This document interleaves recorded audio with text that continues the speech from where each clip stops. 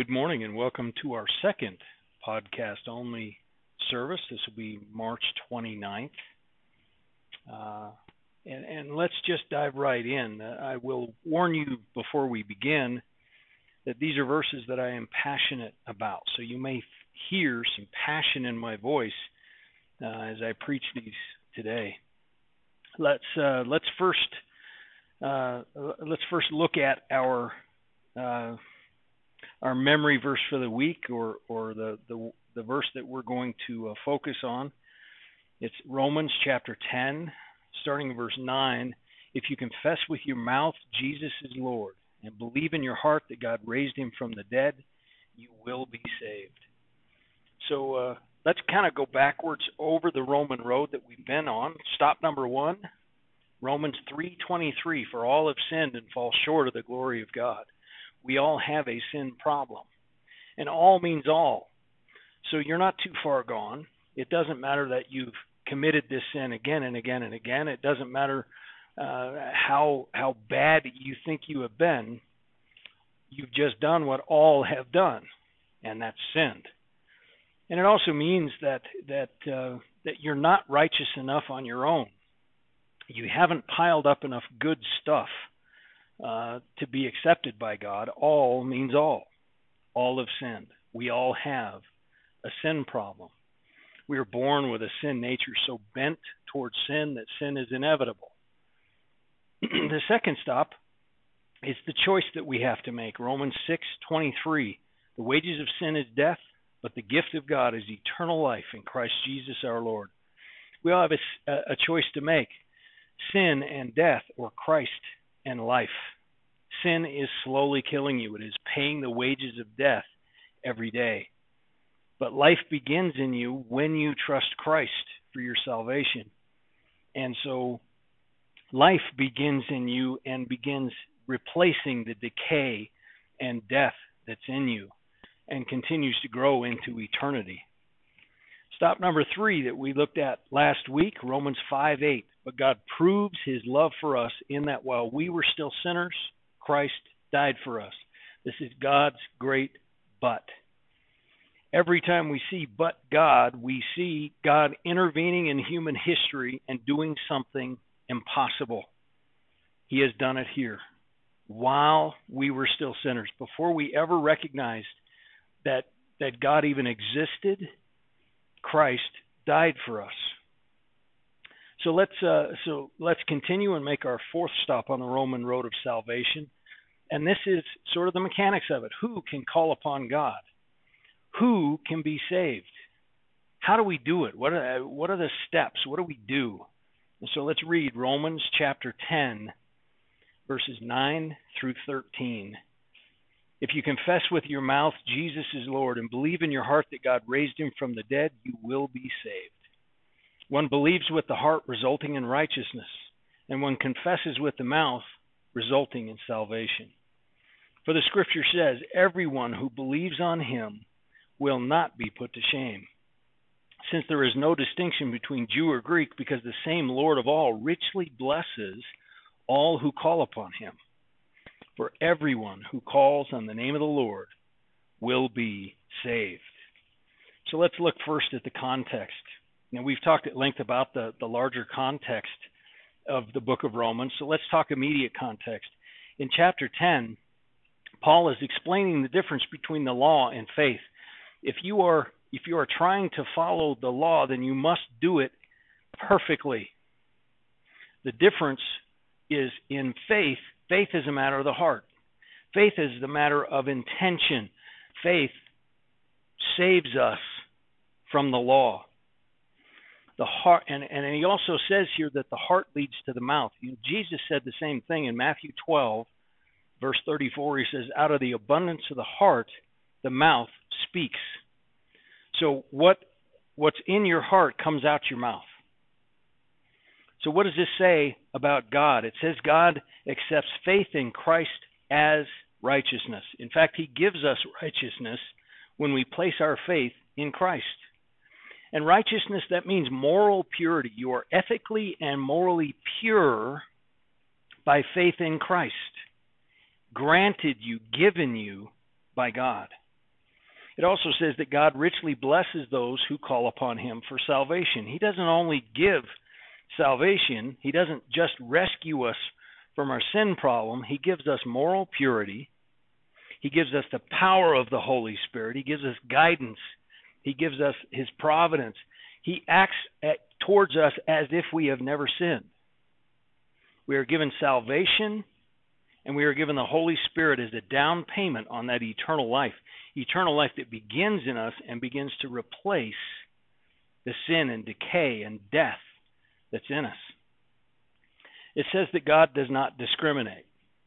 Everyone means everyone. You're not too far gone. You're not out beyond the salvation offered in Christ. If you're thinking God can't possibly save you, you're wrong. If you're thinking God can't possibly forgive you again for this sin that you continue to commit, you're wrong. He can, and he does. And if you're thinking that you've piled up enough good works, you've done enough good stuff that you think you're okay with God, you are also wrong.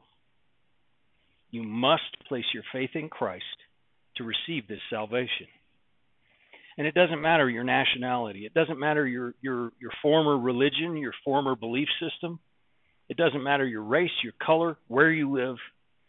Everyone who believes will not be put to shame. Everyone who calls upon the name of the Lord will be saved. Everyone means everyone.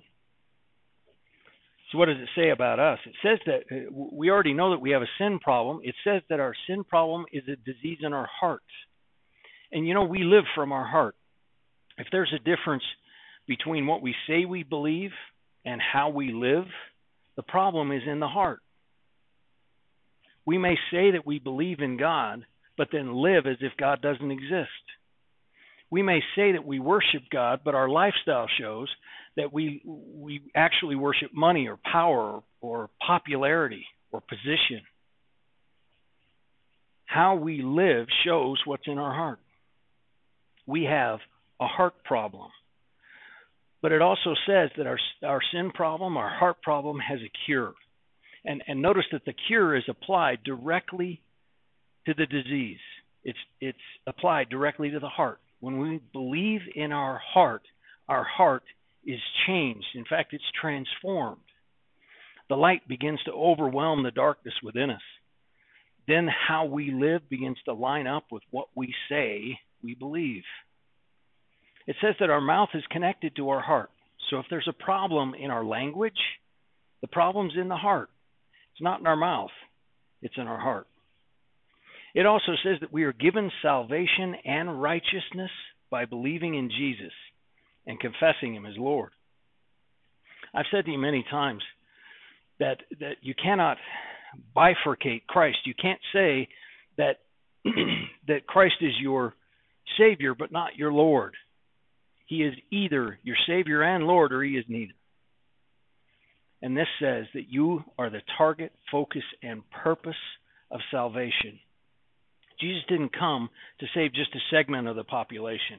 He didn't come just to save the holy or the righteous or the religious ones. He came to save you. As long as you are part of everyone, and everyone is a part of everyone, everyone who believes will not be put to shame. Everyone who calls upon the name of the Lord will be saved. So what must we do? We must believe Jesus came to save you. Not just the religious folks, not just the holy ones, not just a certain segment of the population, and it doesn't matter whether your sin is 10 years ago or 10 minutes ago. Jesus came to save you. Believe that, which simply means to trust that Jesus died in your place on that cross, and confess him as Lord. Now, I don't want you to understand these as two separate steps. It's not as if you must believe and then as a separate step confess. This is simply trusting Jesus and saying so. We don't want to separate these into two separate steps when in fact it's one thing. Remember, the heart Out of the abundance of the heart, the mouth speaks. So if you trust Jesus, you will say so. It's not 2 steps, it's 1. Trust Jesus and say so. Believe in your heart and confess him as Lord. So let's look at this phrase by phrase. If you confess with your mouth Jesus is Lord. Remember, there's not a wide separation between your mouth and your heart. What's in your heart comes out your mouth. Jesus also said in Matthew 10, verse 32, whoever confesses me before people, I will confess him before my Father. So again, it's a matter of trusting Jesus and saying so. Tell somebody that you trust Jesus. The next phrase, and believe in your heart, God raised him from the dead. You know, at first glance, this looks backwards, doesn't it? It says confess and then believe. But in the verses around this, if you look at the context, it says believe and confess. I think this is to show us that this is not 2 steps. This is to show us that what comes out of our mouth is from our heart.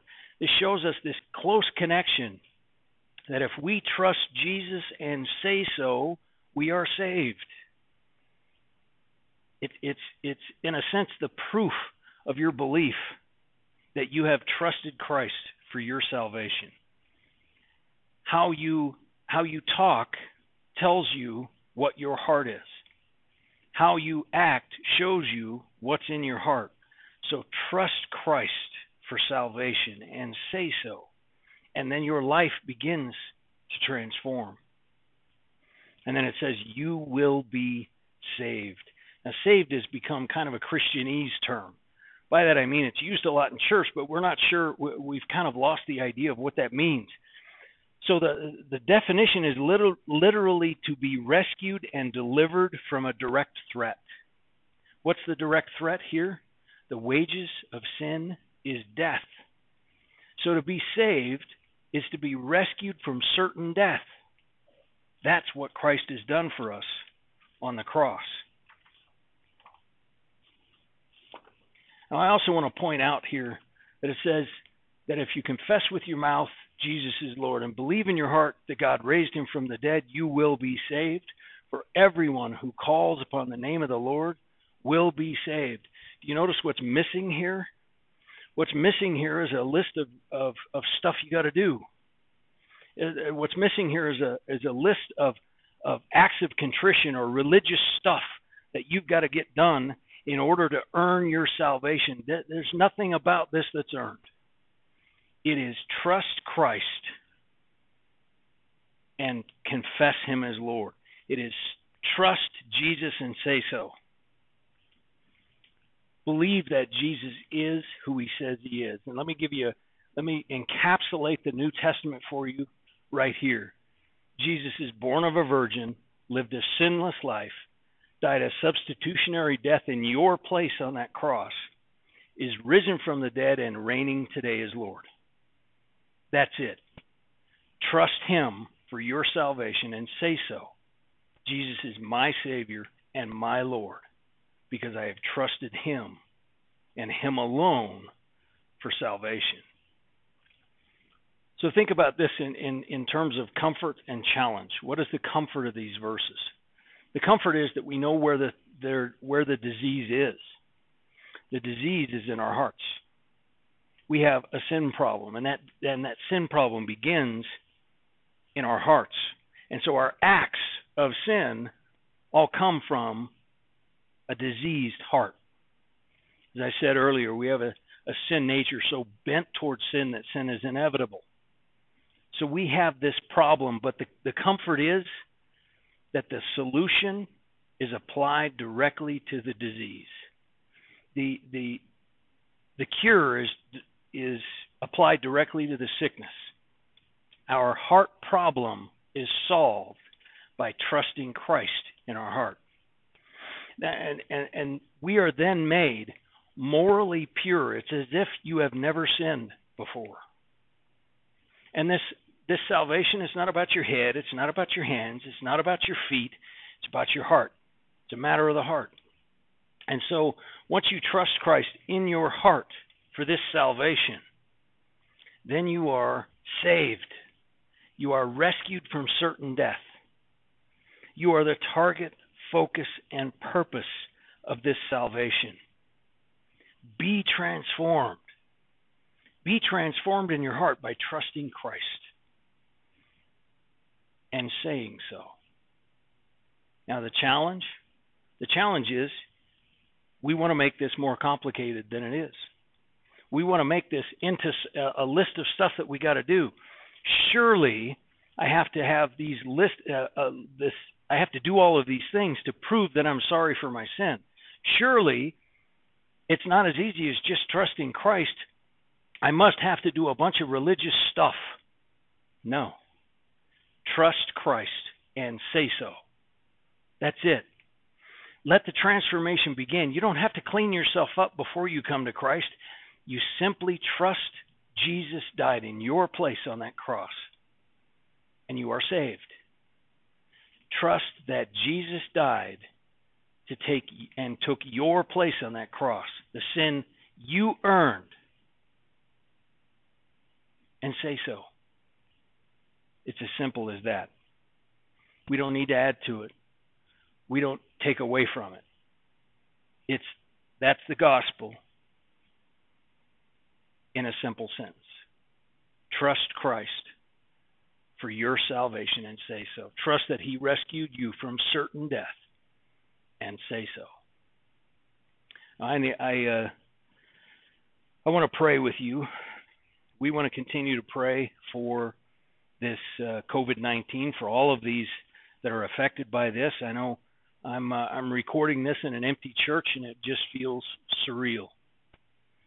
So let's pray for all of those that are affected by COVID-19. But first, let's take the step of faith. First, let's understand that if there's anyone listening, anyone within the sound of my voice that has not trusted Christ for his salvation or her salvation, let's take that step today. It's as simple as trusting Jesus and saying so. So let's pray. Father, I know that I have a sin problem. I know that I have darkness within me. I know that I've said things wrong and done things wrong and thought things wrong. And I know the Bible calls that sin. But I choose to trust that Jesus died in my place on that cross. The death I earned, he paid. And so I ask you to begin to transform my heart, to turn death into life within me. And I call Jesus my Savior and my Lord this morning. If you prayed that prayer for the first time, let somebody know. Trust Christ and say so. Let somebody know. Send us a message on Facebook that you have trusted Christ today. Now let's pray for COVID-19 and all those who are affected. If you'll pray with me. Father, we know that you are in charge. We know, Father, that this did not take you by surprise, that you knew this was coming, that you have prepared your people for it, that you have prepared your church for it. I pray, Father, that your church stand up in this time in history, that your church once again become the church it was meant to be, that it serves its people, that it reaches out in your love to others. I pray for the first responders, the nurses, the doctors, Father, all of those who are directly involved in the fight against this disease. I pray that you watch over them. I pray your comfort and your peace for them. And I pray your strength for them. And Father, I pray for those who do not have the disease but are affected by this stay-at-home order, quarantine, wherever they may be. I pray that you comfort them and give them peace and let them know, Father, give them the assurance that you are in charge and you have this in hand. We thank you, Father. We thank you that you are God and we are not. We thank you that you're in charge and that you will be glorified through all of this. For it's in Jesus' name we pray. Amen.